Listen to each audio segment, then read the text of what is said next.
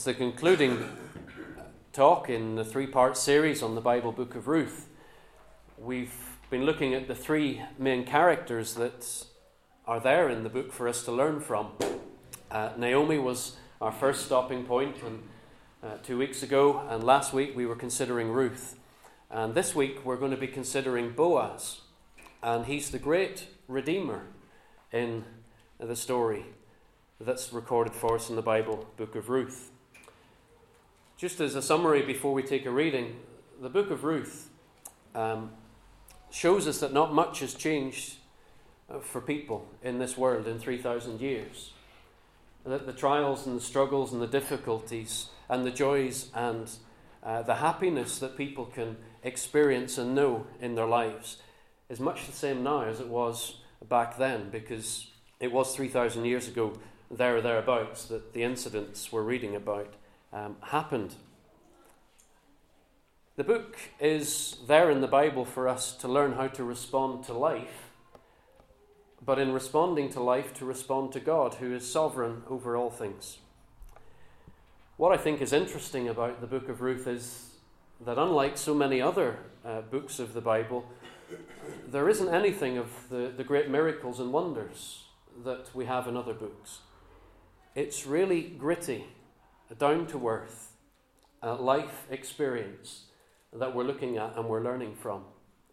So the realities that we see in what we read together, and the attitudes and the responses of people and the circumstances in which they live are very similar, that we will experience and other people in our world will experience today.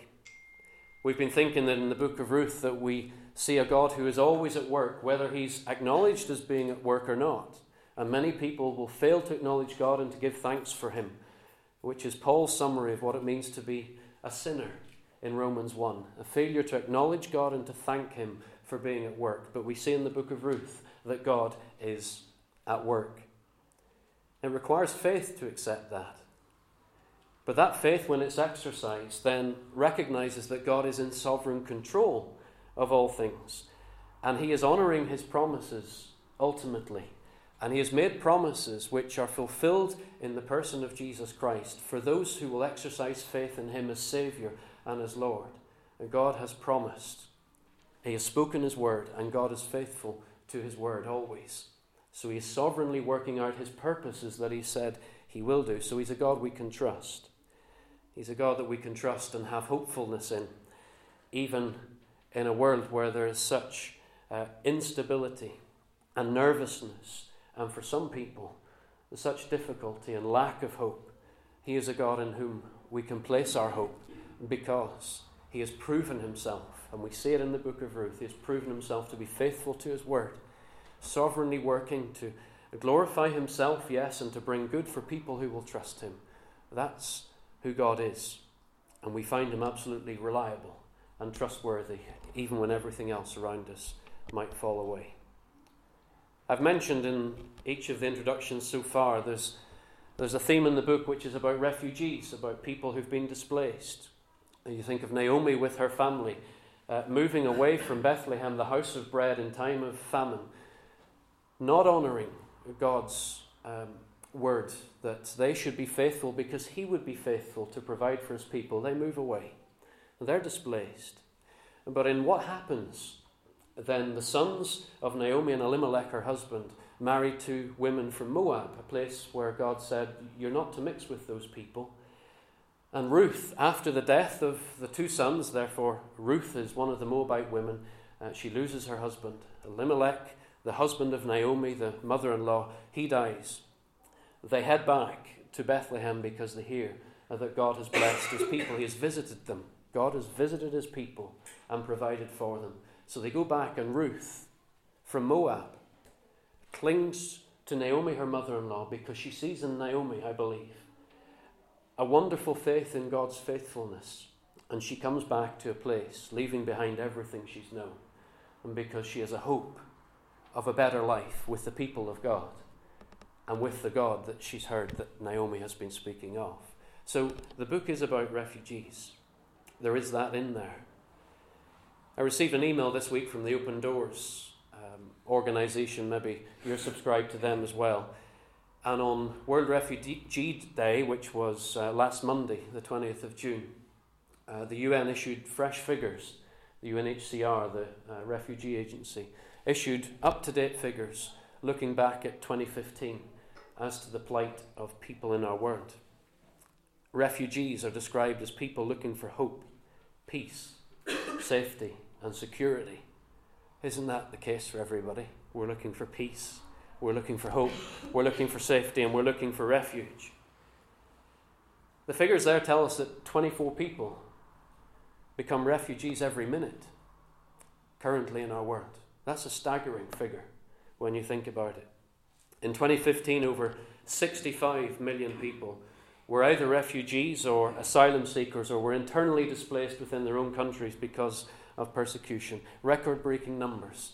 Never in the history of our world that's been recorded have we seen displaced peoples on such a scale.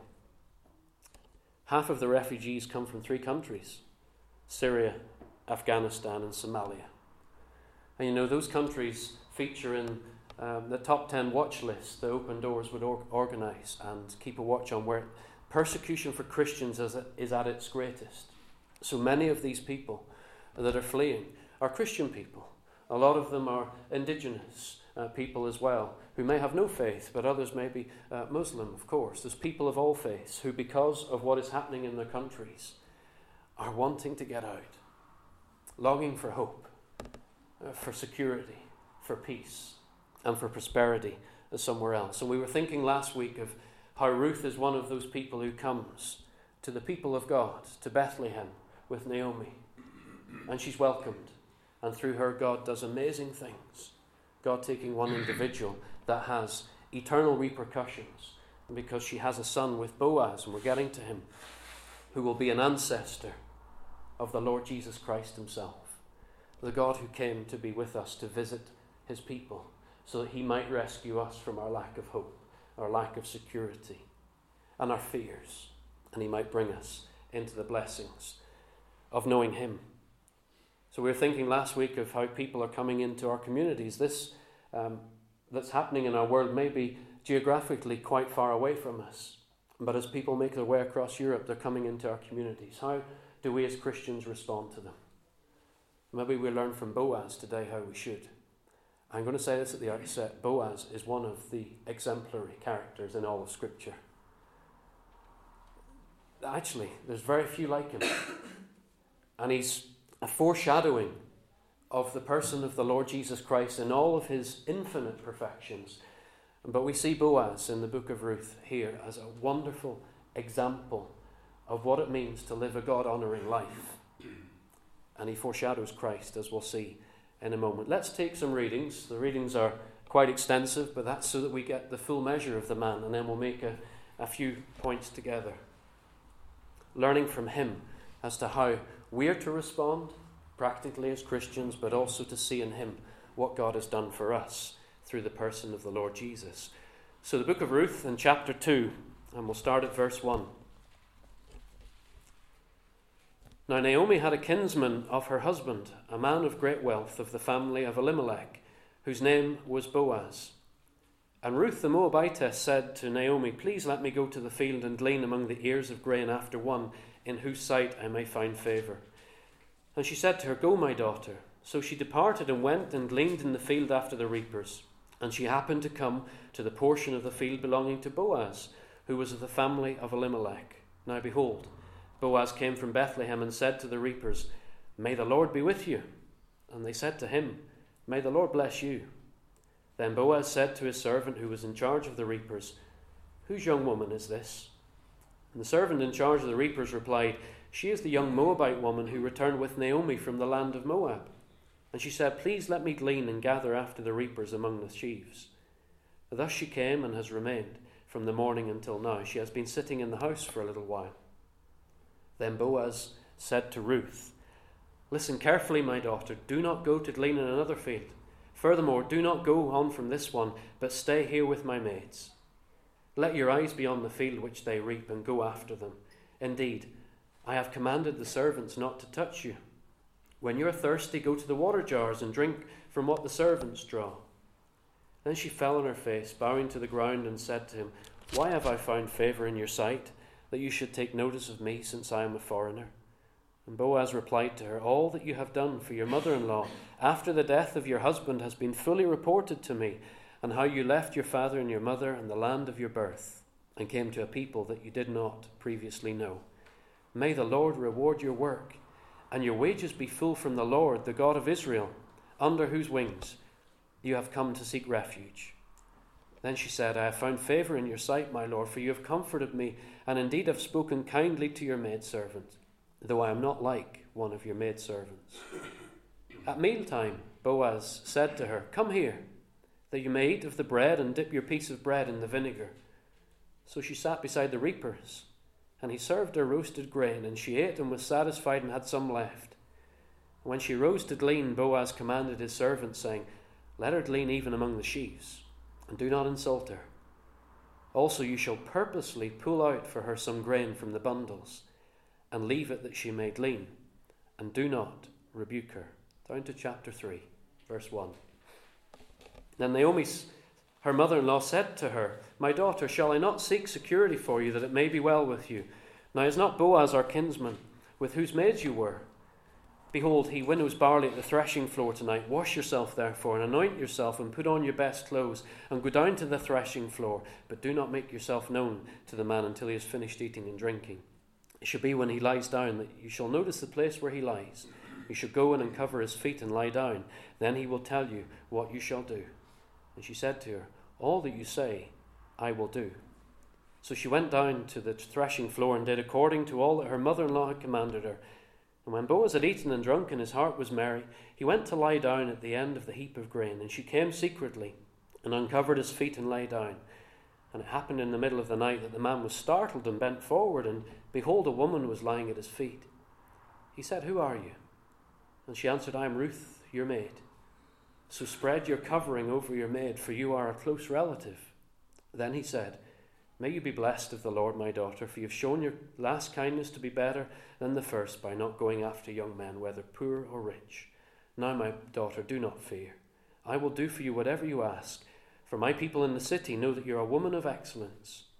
Now it is true I am a close relative, however. There is a relative closer than I. Remain this night, and when morning comes, if he will redeem you, good, let him redeem you.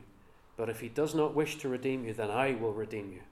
As the Lord lives, lie down until morning." Chapter 4 and verse 1.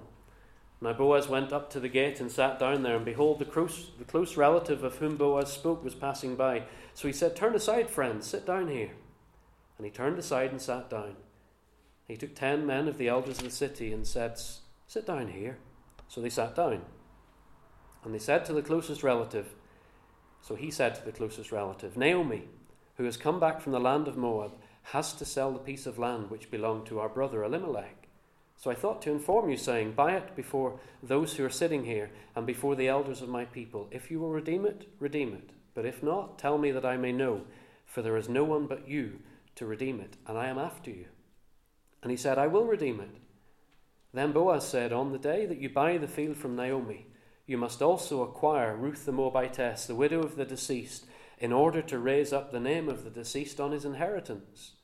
The closest relative said, "I cannot redeem it for myself, because I would jeopardize my own inheritance. Redeem it for yourself. You have my right of redemption, for I cannot redeem it." Down to verse 9. Then Boaz said to the elders and all the people, "You are witnesses today that I have bought from the hand of Naomi all that belonged to Elimelech and all that belonged to Chilion and Mahlon. Moreover, I have acquired Ruth the Moabitess, the widow of Mahlon, to be my wife in order to raise up the name of the deceased on his inheritance, so that the name of the deceased will not be cut off from his brothers or from the court of his birthplace. You are witnesses today." And down to verse 13. So Boaz took Ruth, and she became his wife, and he went in to her, and the Lord enabled her to conceive, and she gave birth to a son. Then the women said to Naomi, "Blessed is the Lord who has not left you without a redeemer today, and may his name become famous in Israel. May he also be to you a restorer of life and a sustainer of your old age. For your daughter-in-law, who loves you and is better to you than 7 sons, has given birth to him." Then Naomi took the child and laid him in her lap. She became his nurse. The neighbor women gave him a name, saying, "A son has been born to Naomi." So they named him Obed. He is the father of Jesse, the father of David. Now these are the generations of Perez. To Perez was born Hezron, and to Hezron was born Ram, and to Ram Amminadab, and to Amminadab was born Nahshon, and to Nahshon Salmon, and to Salmon was born Boaz, and to Boaz Obed, and to Obed was born Jesse, and to Jesse David. Let's have a quick look then at Boaz. Our reading is long, but it's good. Let's have a quick look at Boaz. His name, some think, means in him is strength.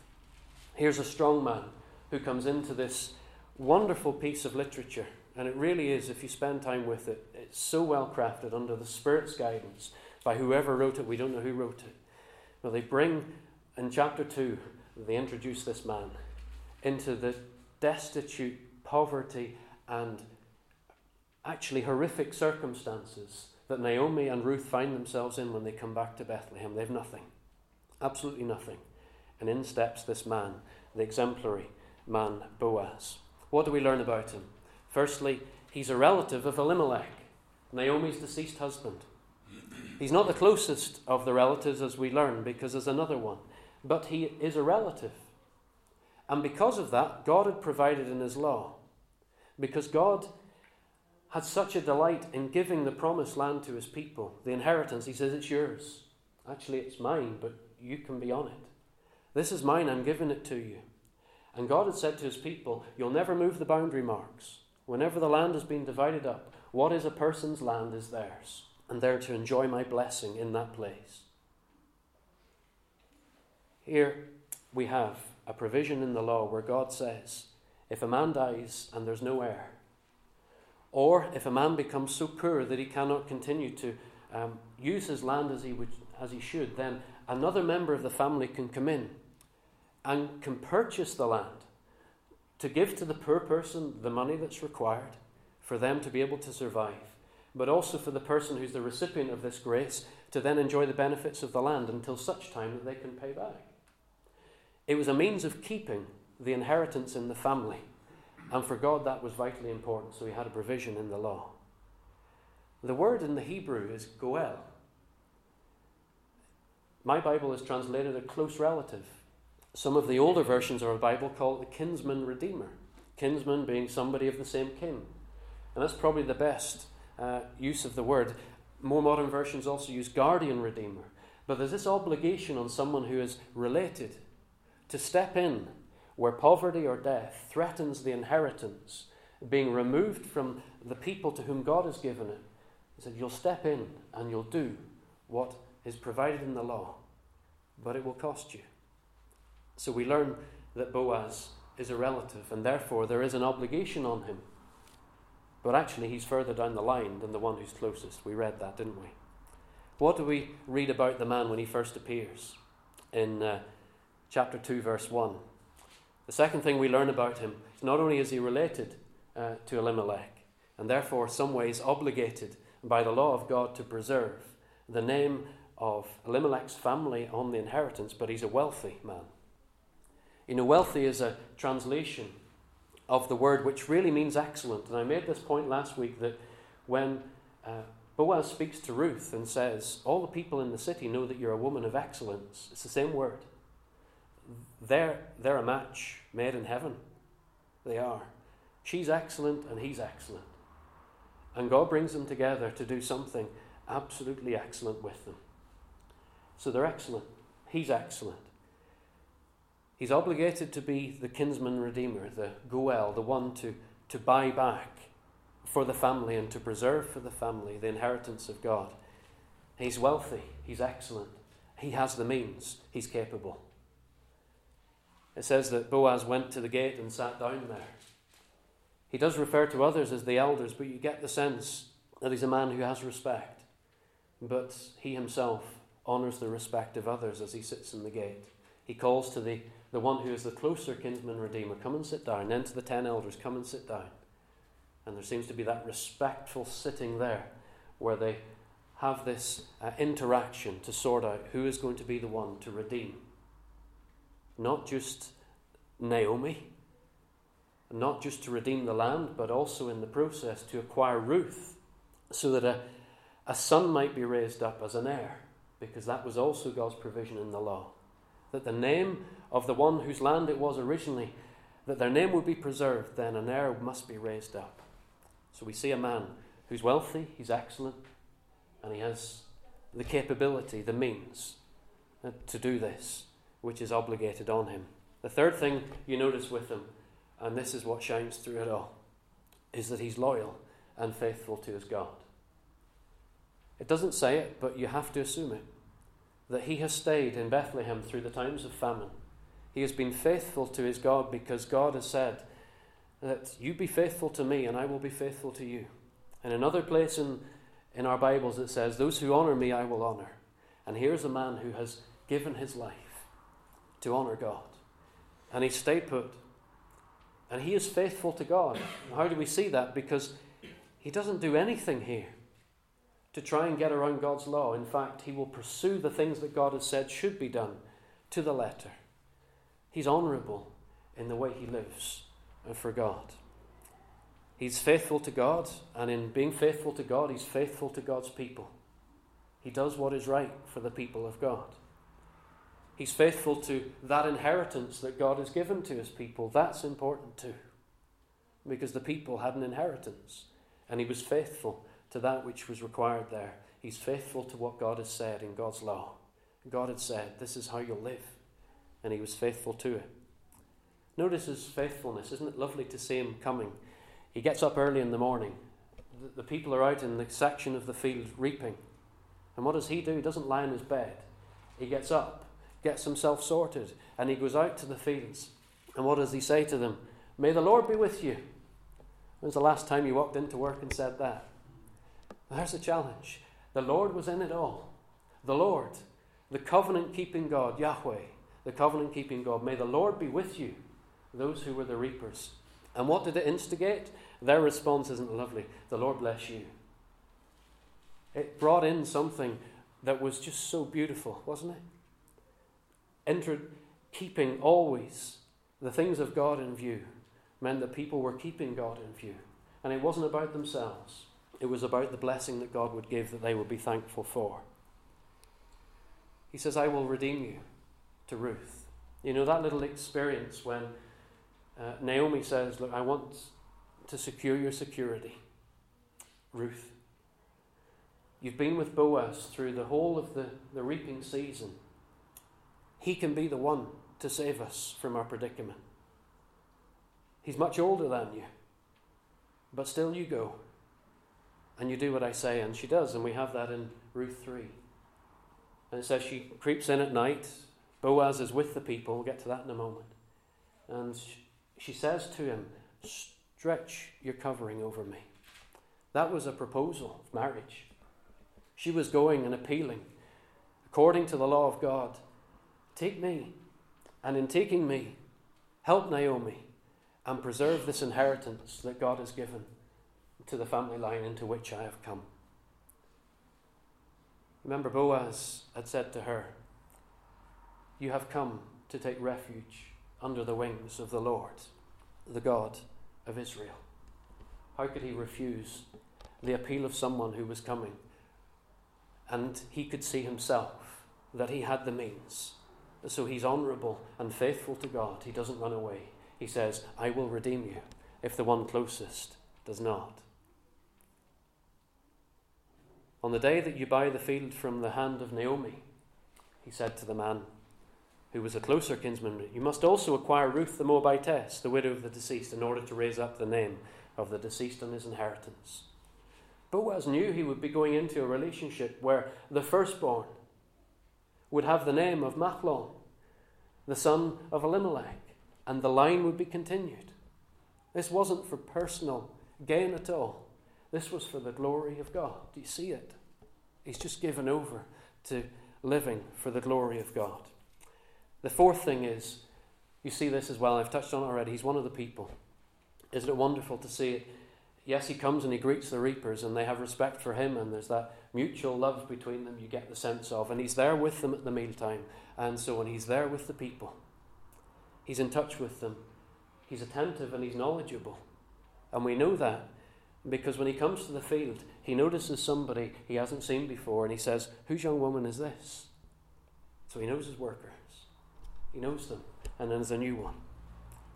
And he's also done his homework. Or he's heard, because Naomi and Ruth have been the talk of the town. We've been there already, the end of Ruth chapter 1. And when he has the conversation with her, and she says, "Why you shower me with this grace?" He says, "All that you have done for your mother-in-law, if the death of your husband, has been fully reported to me." He's been attentive to find out who this young woman is. And then when he sees her, he's not shy to say, "I've heard all about you." He's attentive and knowledgeable. And the fifth thing, and I'm limited to 5, though there are more, is he's so very kind and gracious and generous, isn't he? Not only does he invite the foreigner, the alien, the Moabitess near. Did you notice that? Mealtime, he says, you come. She must have been sitting away from where the reapers were, feeling she had no place. He says, "You come. You take your bread and you dip it in the vinegar." And not only that, he gives her roasted grain, that which he's been probably sharing with the reapers in his generosity. "You come and you come to me." What kindness and generosity. But not only that, on his first encounter with her, he says, "Don't go and," well, it was the conversation around that time as well, "don't go and glean in another field." He says, "You stay here. I've commanded my servants not to touch you. When you're thirsty, go to the water jars and drink from what the servants draw." You know, that was never the privilege of the very poorest of the people, whom God had provided for in the law. They're allowed to go around the edges of the field and pick up whatever scraps are left after the reapers have been through. They wouldn't avail themselves of the blessings that were there for the reapers, who were the hired ones. They wouldn't dare go and take of the water. But here's Boaz. He says, you stay here. My servants will look after you, and you help yourself to the water. The bread and the vinegar at mealtime and the roasted grain. It says he gave her enough, so she was satisfied and she had some left over. And the section that we didn't read, I don't think, was she goes back to Naomi, and it says that she gave to her what she had left over. She took that roasted grain back, and it was enough to give some delight to her mother-in-law as well. What generosity, what grace, what love on the part of Boaz. And Ruth 3, verse 15,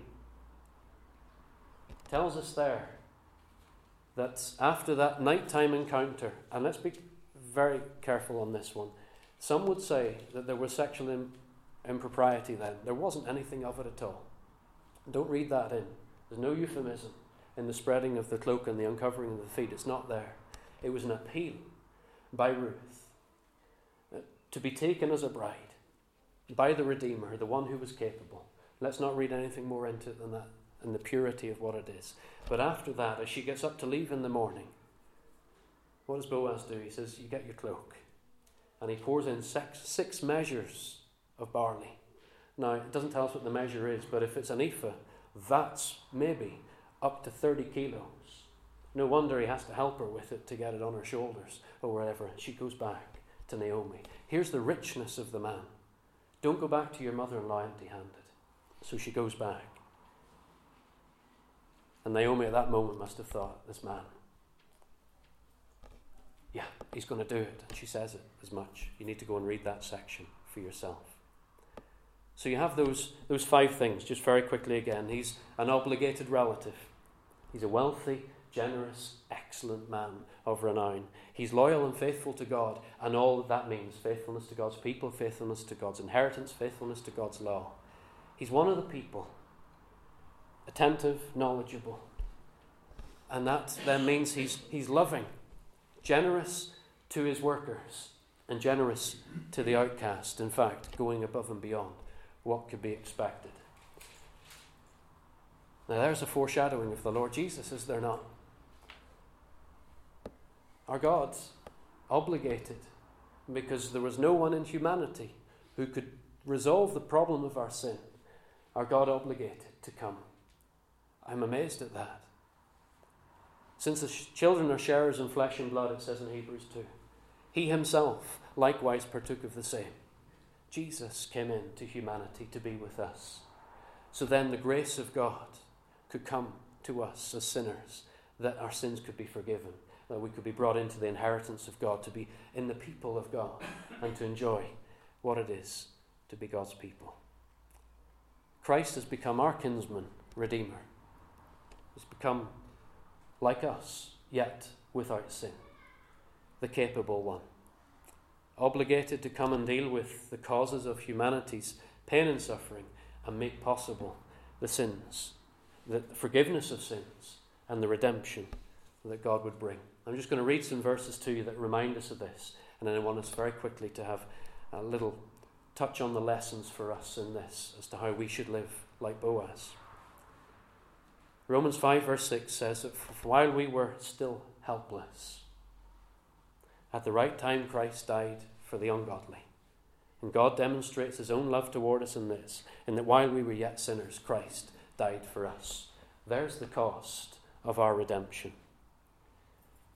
1 John 3 verse 5, you know that Jesus appeared in order to take away sins, and in him there is no sin, the capable one. So like us, but so different from us, God himself, who had come with the ability to redeem. The one who pleased God in everything. God would declare from heaven on a number of occasions, this is my beloved Son in whom I am well pleased. The first of those occurrences, Matthew 3:17. Ephesians 1 verse 7 says, in him, in Christ, we have redemption through his blood. It's the sacrifice, the forgiveness of our trespasses, according to the riches of his grace which he lavished on us.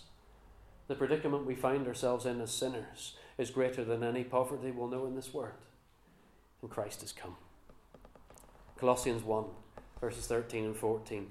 He rescued us from the domain of darkness and transferred us to the kingdom of his beloved Son, in whom we have redemption, the forgiveness of sins. We're brought into the kingdom of God, kingdom of the Son whom he loves, in whom we have redemption. It's in Christ that we have redemption. And what was the cost? Just think on it again. 1 Peter 1 verse 18. You were not redeemed with perishable things. It wasn't silver and gold, but with precious blood, as of a lamb unblemished and spotless, the blood of Christ. For our redemption, the Saviour gave himself, went into death, even though sinless, so that God might be satisfied, that God would be honoured, and that we could be saved. Titus 3 and 4, when the kindness of God our Saviour and his love for mankind appeared, he saved us, not on the basis of deeds that we have done in righteousness, but according to his mercy. God steps in. He's done so with Ruth and Naomi, in the person of Boaz, the capable one, who could come and be the kinsman redeemer, honouring God in all things. He foreshadows Christ, of course. But what are the lessons for us then as Christians? I believe, in having spent time with it, we have to sense the obligation. As those who are, as one has said it, we're little Christs. As Christians, we bear the name of Christ. If Boaz foreshadows Christ in all his perfections, and we carry the name of Christ as Christians, then we have an obligation to live in the way that honours God. An obligation because we are joined together in this mass of humanity to do that which is within our power to do by the grace of God. To bring hope, to bring peace, to bring prosperity, to bring love to other people. We're to be the means of God's grace impacting the lives of other people. Not just those refugees who will be moving into our community, but the very people we mix with every day, who don't know the poverty of their situation and their sin. And we come with the great hope that is in Christ Jesus. Secondly, I believe we're to grasp the reality that our lives can be exemplary in our service as we would honour God. And that's only possible by the grace of God, through the indwelling of the Spirit.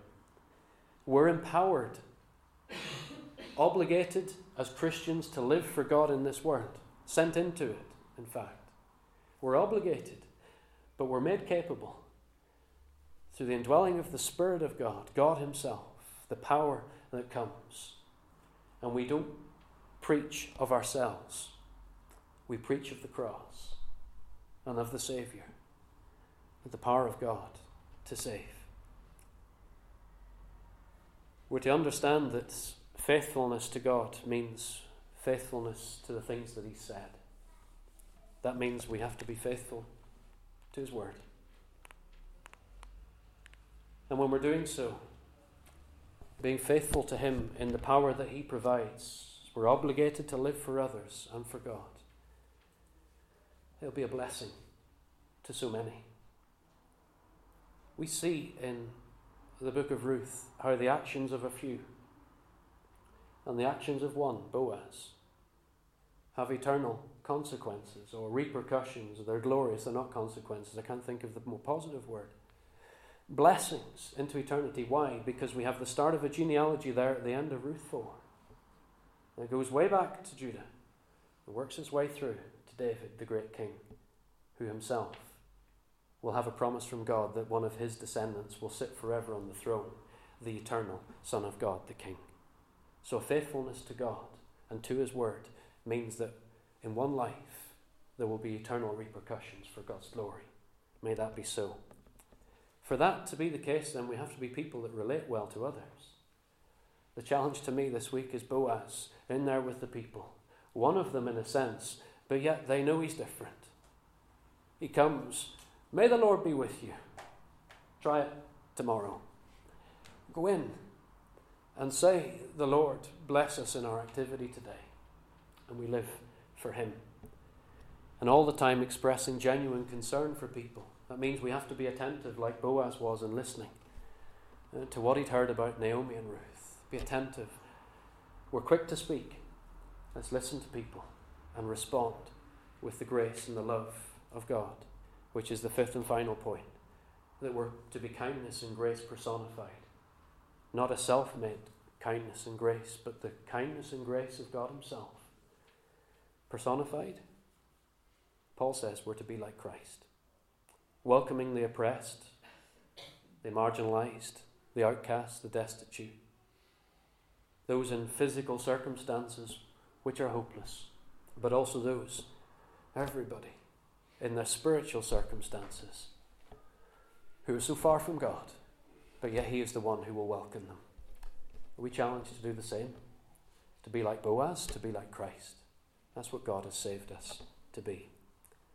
At the end of his letter to Titus, Paul says, our people must also learn to engage in good deeds, to meet pressing needs, so that they will not be unfruitful. Let's pray. Our God, please, would you help us as we delight in the character Boaz, to delight then in the person of the Lord Jesus, because you've given Boaz to us to take us to Christ. And as we delight in Christ, our Saviour and our Redeemer, our God, please, will you help us then with any resolves of heart to live faithfully like Christ, and in our lives then to be a means by which your grace will come and touch people in the depravity of their sin and in the poverty of this world and its circumstances. We pray for people in such circumstances, fleeing for their lives, who have nothing and have left so much behind. Our God, we thank you for those who are working with them.